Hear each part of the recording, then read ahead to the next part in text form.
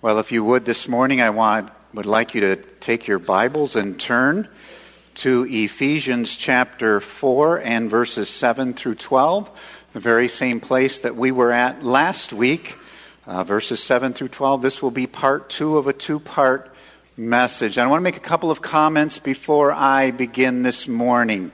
Number one, if you go back to the sermon notes right toward the very end of the bulletin, and I really try not to do this very often, but in this case I just want to make sure there's no misunderstanding. There's a small mistake in the sermon notes at the very top. It says, next to the date, it says communion. There is no communion this morning. That was last week and it just wasn't taken out. I just want to make sure that anyone wasn't confused by that. Secondly, if you are visiting with us for the very first time this morning, I just want to let you know that what I'm going to do this morning is unique. It's different than what I normally do. I normally take a passage of Scripture and spend the entire time that I have on that passage. But I'm going to do something a little bit different this morning, something that I introduced to the congregation last week. And so for all of us this morning, what I am going to do, I'm going to finish the exposition or our look at verses 7 through 12. We looked at verses 7 through 10 last week. This morning we're going to look at verses 11 and 12. And then I'm going to use this morning, to me it seems like a good place in the book of Ephesians to do this, to talk about our church leadership. What is the structure of leadership here at First Baptist Church? And then after that, I'm going to make some brief introductory comments about what Pastor Chad shared earlier. The 9 elders are going to do a 10-year ministry plan presentation tonight, and I think it's important that I make some introductory comments this morning to kind of set the stage for tonight. Well, let me read for you again Ephesians chapter 4 and verses 7 through 12. The Apostle Paul, writing to the church at Ephesus, says, "But grace was given to each one of us, according to the measure of Christ's gift. Therefore it says, when he ascended on high, he led a host of captives, and he gave gifts to men. In saying he ascended, what does it mean but that he had also descended into the lower regions, the earth? He who descended is the one who also ascended far above all the heavens, that he might fill all things. And he gave the apostles, the prophets, the evangelists, the shepherds and teachers to equip the saints for the work of ministry, for building up the body of Christ." Now, last week we looked at verse 7, that God has given us, through Christ, spiritual gifts. Each one of us who know Christ as Savior have an important spiritual gift or a combination of gifts. It is not the intention in this passage for Paul to list those gifts. Those are listed elsewhere in the New Testament, but rather to say, we have those gifts that are to be used for the glory of God, for the good of others, and for the unity of the church being that central theme of verses 1 through 6. And then in verses 8 through 10, we saw that Christ, through his death, burial, resurrection, and ascension, has accomplished our salvation, and he alone has the sovereign right to give to each one of us the spiritual gifts that he chooses to give to us. That leads us to verses 11 and 12. And our first point this morning is equipping the saints. In Ephesians 4:11, Paul continues his explanation of spiritual gifts. Christ not only gives gifts to individual believers, but to the body as a whole. To each believer, he gives special gifts of divine enablement, and to the church, overall, he gives specially gifted men as leaders. In verse 11 it says, "And he gave the apostles, the prophets, the evangelists, the shepherds, and teachers." I want you to notice 2 words. At the beginning of verse 11 it says, "And he gave." he gave, which again emphasizes the sovereign choice and authority given to Christ because of his perfect fulfillment of the Father's will in accomplishing our salvation. He gave not only apostles and prophets, but also evangelists, shepherds, and teachers, all divinely gifted by God. Now, the first two classes of gifted men are apostles and prophets. These two giftings, we could call them offices, were given for a transitional time in the unveiling, unrevealing of God's Word. They were to lay the foundation of the early church and be key ministers of God's Word until the New Testament, until the Bible was completed. So let me say that again.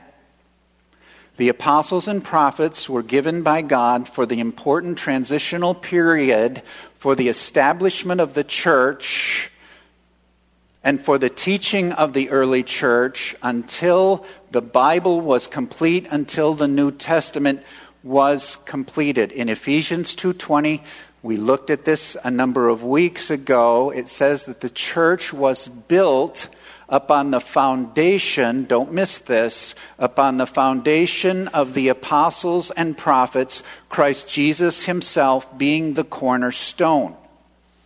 So, these two offices lay the foundation of the church, receive and declare the words of God. Many of them were authors of what we now call the New Testament, and his word was confirmed through them in signs and wonders and miracles. Now, we believe as a church that these two offices have ceased. There are no longer apostles. There are no longer prophets, because we have the complete revelation of God in the Old and New Testaments. The apostles, the word apostle, can be used in two ways in the New Testament. Generally, an apostle is one who is on a mission from God. That's the general sense. In that sense, every believer is an apostle. But the word apostle is rarely used in that sense in the New Testament. Much more it is used in what we call the technical sense. It is a reference to the 12 apostles. Judas, of course, committed suicide, abandoned the faith. He was replaced by Matthias. So it is the 12, those 12, and then also the apostle Paul, who was specially appointed by God to be an apostle to the Gentiles, having seen the resurrected Christ in his conversion experience on the road to Damascus. In order to be an apostle, you had to meet two criteria. You had to be chosen by Jesus, and you had to have actually seen the resurrected Christ. Those 12 plus Paul died, and that office ceased to exist. It played a very important role, but there are not technical apostles today. The same is true with the office of prophet. The New Testament office of prophet is rarely mentioned, but like the Old Testament prophets who ceased with the coming of John the Baptist, who is considered the last of the Old Testament prophets, the New Testament prophets worked with the apostles for the laying of the foundation of the church, sometimes foretelling things, but establishing this revealed truth before the completion of the Bible, before the completion of the Word of God. Agabus is listed or is named as a prophet.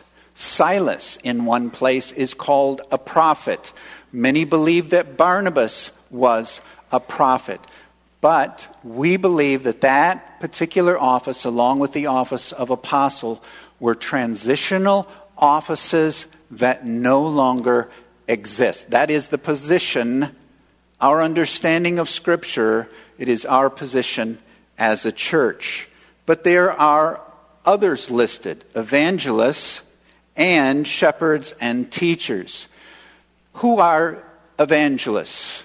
Well, the word evangelist obviously means one who proclaims the good news, who somehow is especially gifted in the area of bringing people to Christ and establishing them in the faith.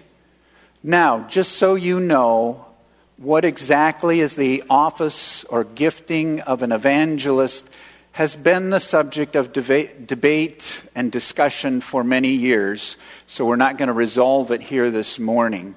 Some would say that it is a reference to those men who are full-time evangelists that have kind of dotted church history. We had George Whitefield and John Wesley. We had D.L. Moody. We had Billy Sunday. We had, of course, Billy Graham. That men like that are evangelists. And I think that's part of it. But it's interesting, and you can check this out for yourself. You don't have to go by what I tell you. Read, study it for yourself. Many believe that the evangelist today is a reference to missionaries who take the gospel cross-cultural. That evangelists are those who take the gospel where the gospel has never been preached before. And they lead people to Christ. They build them up in the faith. They establish New Testament churches, appoint elders, and at some point then move on to another territory where the gospel has never been preached.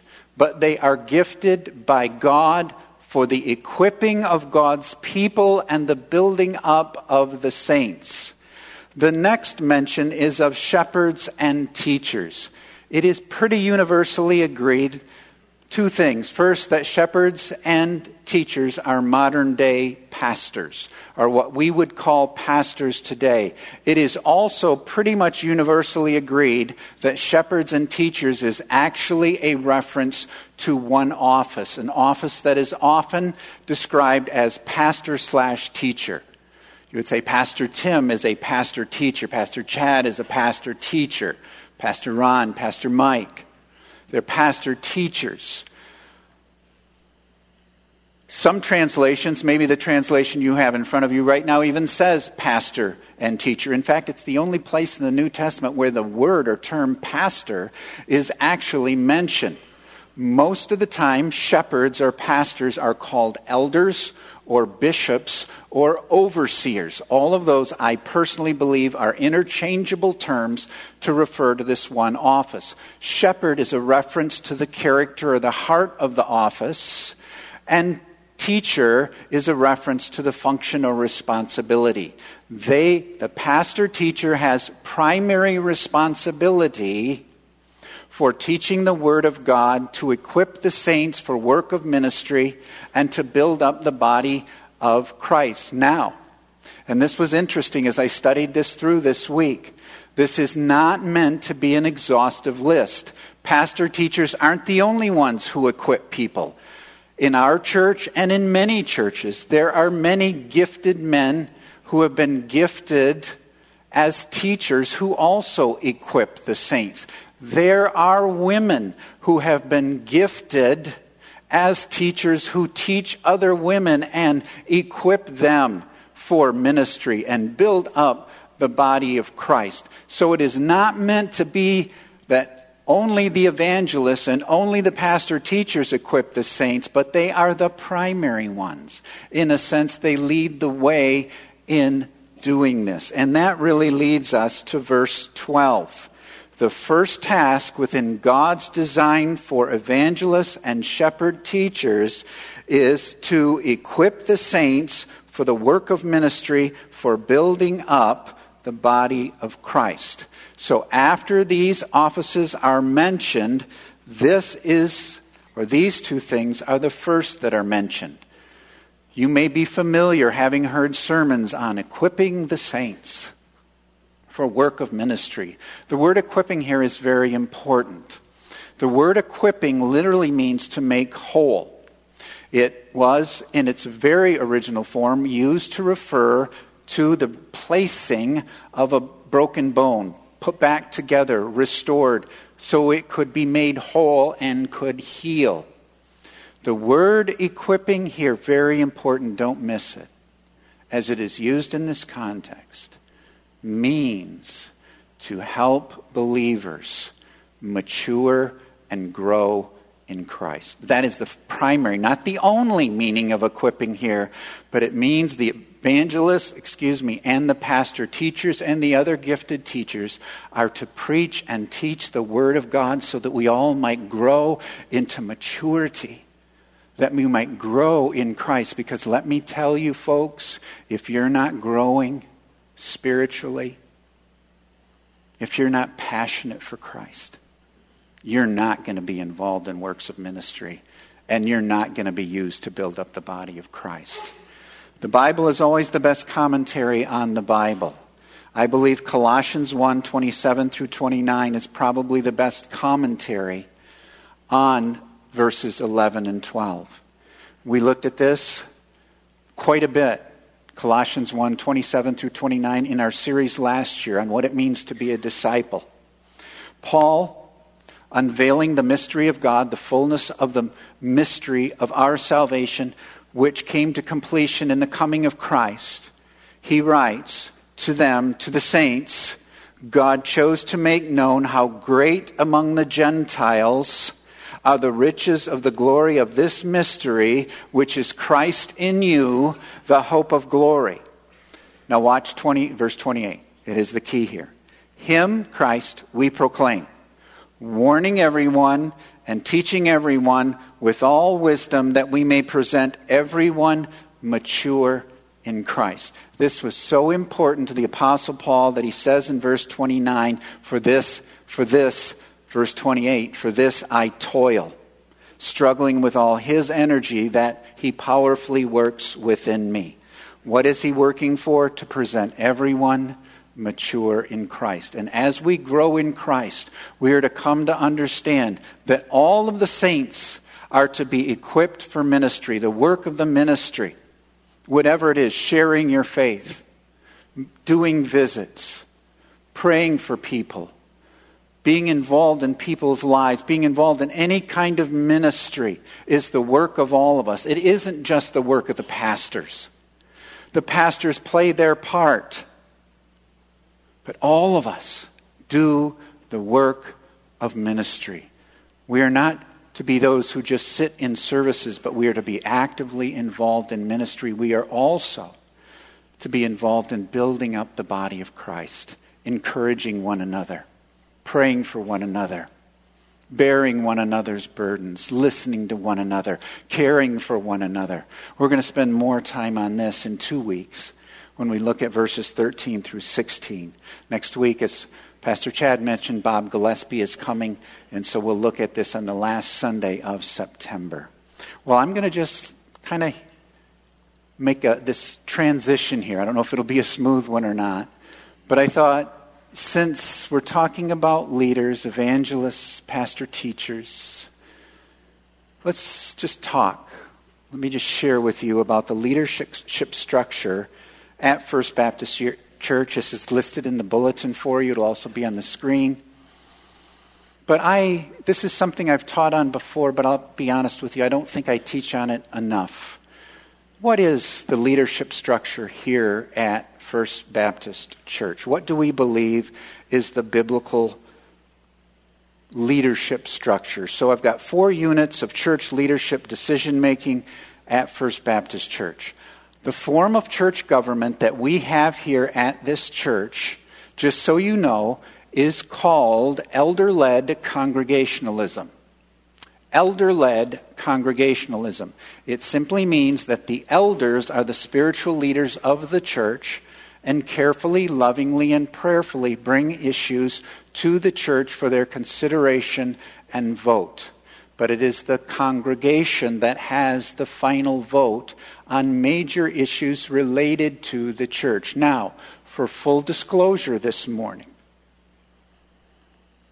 There are some godly people in other churches and denominations who believe the Bible teaches a different form of church government. There are those who defend vigorously, good, godly Christians, what is known as elder rule.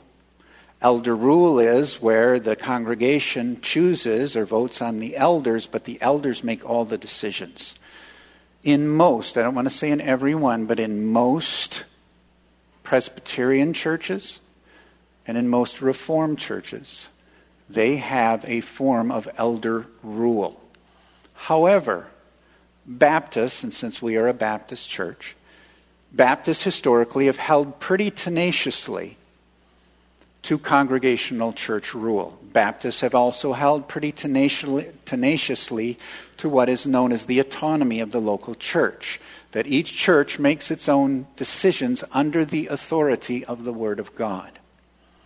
Now, within that, elder-led congregationalism, we have the congregation. The congregation is the ultimate authority for major decisions in the church. Now, I want to be real careful here with the term ultimate authority. I mean in the decision-making process. Folks, our ultimate authority is the Word of God, not the congregation or the elders or the deacons or the missions committee. Okay, our ultimate authority is the Word of God. So I'm simply using this term as a decision-making body. In Matthew chapter 18, it says, if your brother sins, go to him. And if he listens to him, you have won your brother. But if he doesn't listen to you, take one or two people with you and go to him again. If he doesn't listen to them, or he doesn't listen to them, then it says this: take it to the church. Take it to the church. It is the church that makes the decision on whether or not this brother or sister who has sinned can remain in the congregation. In 1 Corinthians chapter 5, Paul says that there is this brother who is openly sinned and is openly unrepentant of his sin. It says, when you are assembled together, hand this man over to Satan. That's what it says. It is the church that makes that decision. In 2 Corinthians chapter 2, evidently this man, though removed from the body, repents and then is restored. And Paul says at that point that the punishment, this is what it says, the punishment inflicted on him by the majority is sufficient. So it is the majority, it is the church that has made the decision. So the church votes on church membership and church discipline. We cannot make any changes to the Constitution, the church constitution and bylaws, without the approval of the congregation. The church elects all of the office holders, the elders, the deacons, the missions committee members. Sometimes we have separate votes, like we did for Pastor Mike. If you remember a while back when the congregation voted to create the position of pastor of music and technology. Then subsequently the church voted to call Pastor Mike to that position. The church votes on the church budget. It is reviewed with the church quarterly. The church budget is always made available to the congregation. The church votes on major building projects, like when we had the 3-phase big building projects from 2010 to 2014. It was the church that approved those. And the church votes on missionary support when we choose to support a missionary, because it's usually a significant amount of money. We are, Lord willing, if everything goes well, we plan in January in voting on Preston and Stephanie Nichols and Marcus and Rachel Lehman, on taking them on for missionary support. It will be the congregation that makes that final decision. The next unit of leadership is the elders. At First Baptist Church, we have 9 elders biblically. We have 4 vocational or full-time elders who we also call pastors. We have 5 non-vocational elders. But the qualifications for every elder is exactly the same as found in 1 Timothy chapter 3 and Titus chapter 1. The elders play a very crucial role. These are men who must be, if I could put it this way, and I don't mean this in any way boastfully, so I'm going to try to say it as humbly as I can, these men need to be of an extraordinary spiritual nature. These are people who must have an unwavering commitment to the Word of God and an unwavering commitment to the New Testament local church. Can't have people as elders who are not sure about the local church and not sure about the Word of God. These are godly men. They provide shepherding care. They are the main ones who provide the spiritual shepherding care. That's part of a little bit of what we're doing tonight. The elders are kind of saying, hey, let's look into the future. Let's say what's important to this church. One of the main responsibilities of an elder is to protect the flock from false teaching. The elders need to be completely sound biblically and theologically and should recognize when something's not right. If you remember last year, just one small example. I shared with you about the book The Shack and why we couldn't recommend it as a church, that we did not think it was neither biblically nor theologically sound. And so that is an elder responsibility. The elders are to devote themselves to prayer and the ministry of the word, as the apostles did. That's why the first deacons were appointed in Acts chapter 6. They are to be the lead teachers or the primary teachers in the careful, accurate teaching of the Word of God. Not all of them will be preachers, but they are to be the lead teachers in making sure we are teaching the Word of God very carefully, very accurately. It's interesting in 1 Timothy chapter 5 and verse 17, it says those elders who serve well are to be considered worthy of double honor, especially those whose work is preaching and teaching.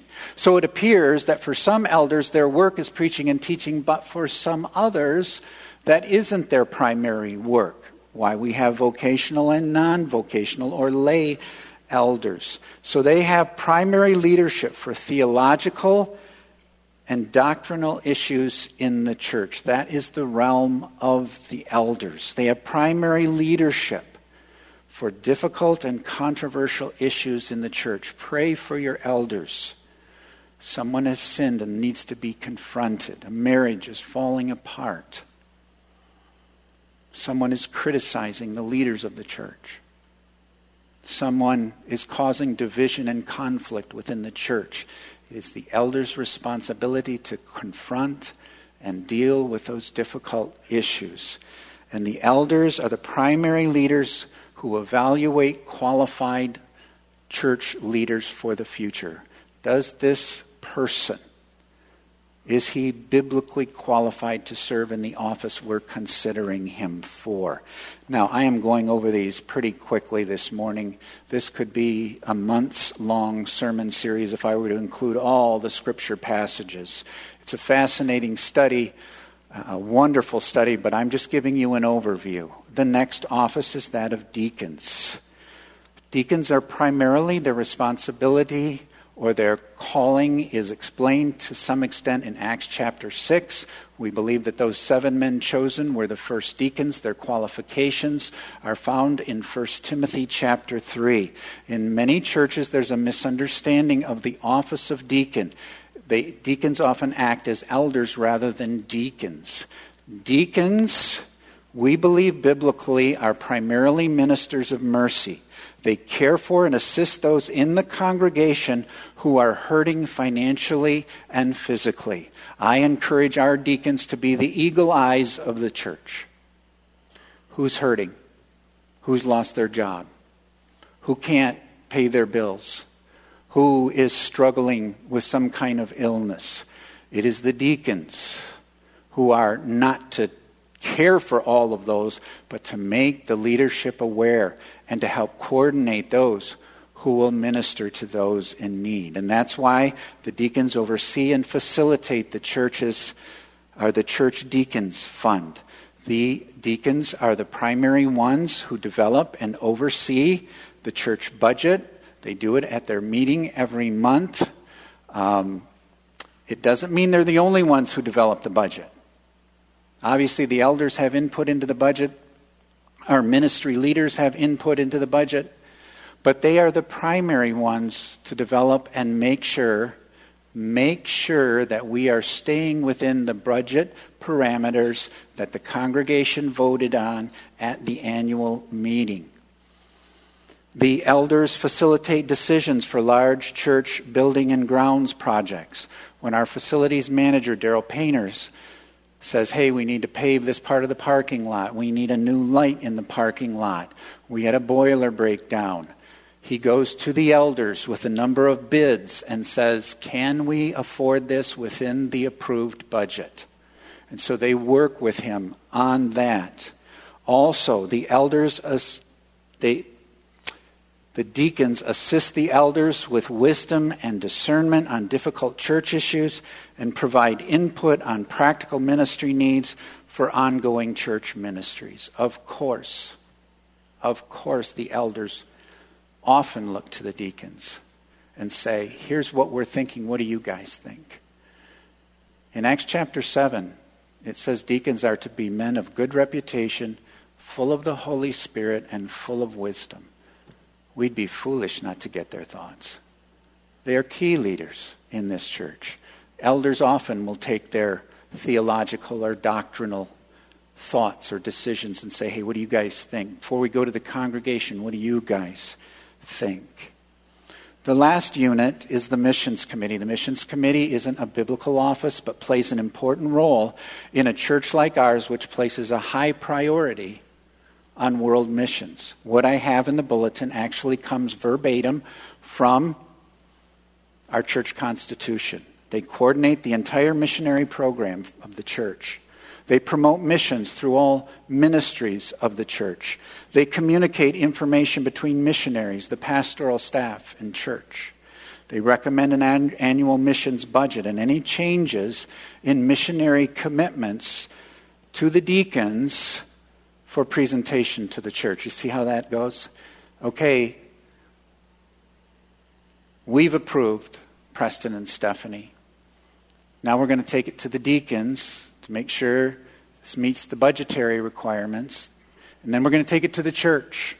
And so it all works together. And of course the elders have been involved and consulted.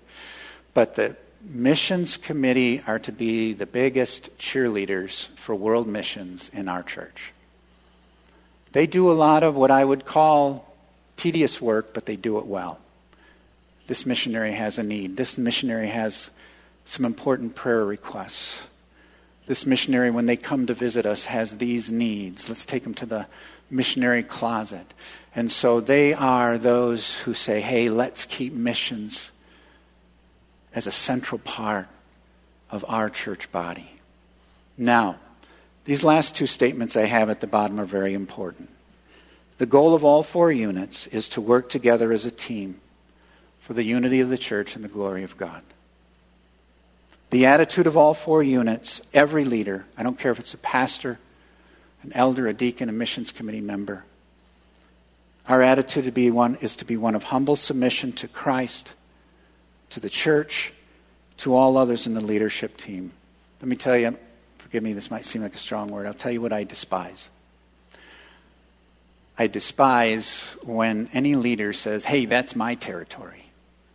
Or that's my territory. Folks, this is not congregation, elders, deacons, missions committee. It doesn't work like that. I just separate that out to help you understand it. We work together. We're a team on many decisions. All of us are part of it. All of us are part of that decision-making process. It's not, this is my territory and that's your territory. So, that's how the leadership structure works here at First Baptist. You are welcome anytime to ask more questions about how this works. But I want to end just briefly this morning with talking about tonight. Tonight, all 9 elders are going to present a 10-year ministry plan. Now, I don't want you to misunderstand. I don't want you to come tonight thinking we've got some big, sensational plan we're going to unveil to the church. Some secret that we've been hiding and we're now going to make it known to you. Not at all. Okay, no big building project in the plans. We've gone through that. No, here's the numbers we're striving for. No, right? It's just basic concepts. Hey, what's important to us for the future? What are the things that should be important to this church in the future? We're going to look at areas like discipleship, leadership development. How should we have developed the young leaders in our church? We'll look at the future of Beacon of Hope. What are we thinking about for building and grounds? What's the future of the music ministry? The safety team? Providing shepherding care? How are we going to provide proper care for the shut-ins, for the widows, for those who are in the hospital? For world missions, what are we thinking about for world missions? And youth ministry, what's the future of the youth ministry going to look like? Now, tonight afterwards, we're going to have a fellowship, as Pastor Chad mentioned. And this is the beginning of the process. That fellowship is the beginning of a process. We want you to ask us questions. And we want you to see that you are free to ask any questions as time goes on. Did you think about this? How come you didn't mention this? Have you guys ever thought about this? Hey, that's what we're doing. We're going to give this presentation, allow you to ask questions, and hopefully that'll set in motion all kinds of thoughts and creative ideas that you may have about the future of this church. Well, how did all this come about? I'm going to give you a little personal background here.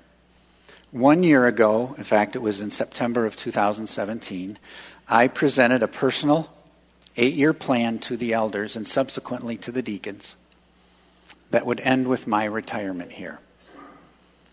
So, that was 1 year ago, so it's now a 7-year plan since we're in September of 2017.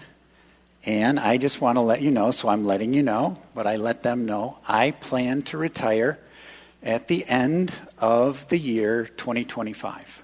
Okay? So, my tentative, or I shouldn't say tentative, my retirement date, Lord willing, if He gives me good health, you allow me to stay here, December 31st, 2025 is when I will retire as senior pastor here. Now, I'm 60. In 2025, I'll be 67. That just seems like a good time to do it. And you may be wondering, and some of our leaders asked, okay, Pastor Tim, how come you're announcing this so far in advance? That may seem a little weird. And in some ways, I am a little weird. I just like to, I do. You can ask my wife, she'll verify that. I like to plan ahead, maybe a little obsessively, but why announce it 7 years in advance? I'm going to give you 3 reasons. First, and if you're over 40, I won't even need to explain this to you. That's going to fly by. It is going to go so fast it will seem like a blink of an eye. And I think it is prudent and wise for us as a church to already start thinking about and planning in that direction. Second reason, in 2025, I will have been a pastor here for 35 years. And quite honestly, it's going to be time. It'll be time to pass the baton on to someone else and let them lead. But there's a third reason, and I think this is by far the most important reason. The leaving of a senior pastor can potentially be a disruptive time for a church. I have heard so many stories of a senior pastor suddenly announcing his retirement or resignation or giving the church short notice, and then that church goes a year or 2 years without a senior pastor while they decide who they want and what they're going to do. And during that time, there's uncertainty. Why? We don't want to make any big decisions because we don't know what the new senior pastor will think or what his philosophy will be.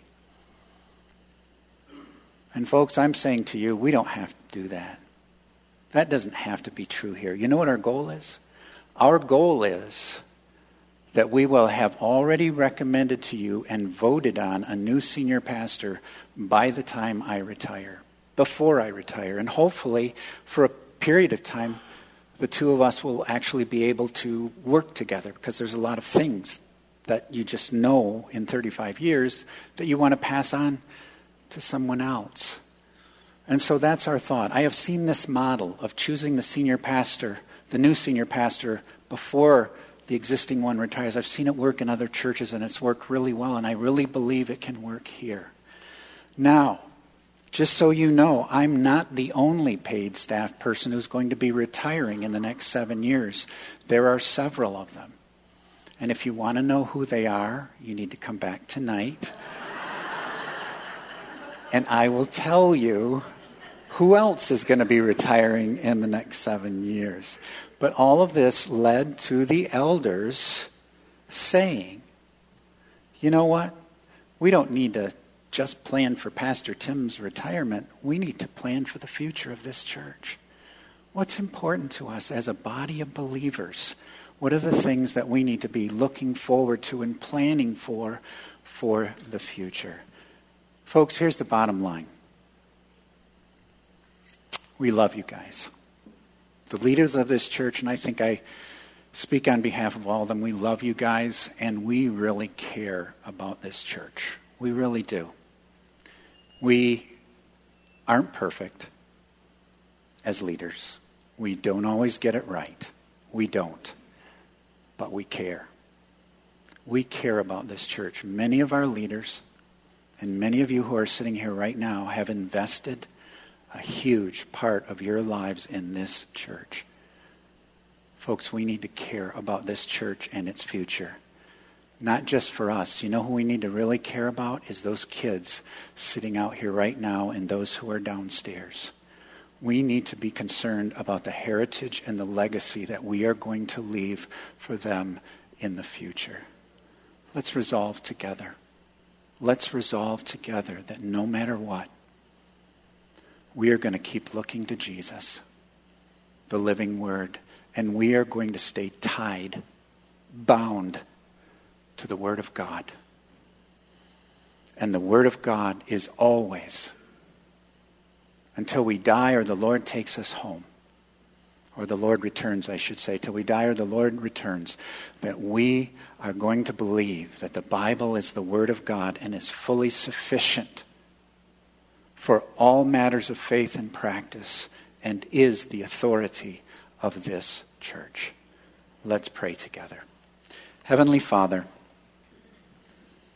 help us to be the church that you've called us to be in the midst of our own weaknesses and frailty. Help us to care deeply about this church, because this church is your church. It belongs to Christ. Oh Lord, lead us, guide us, now and into the future. For the sake of our Savior and for the glory of God. For we pray this in Jesus' name. Amen.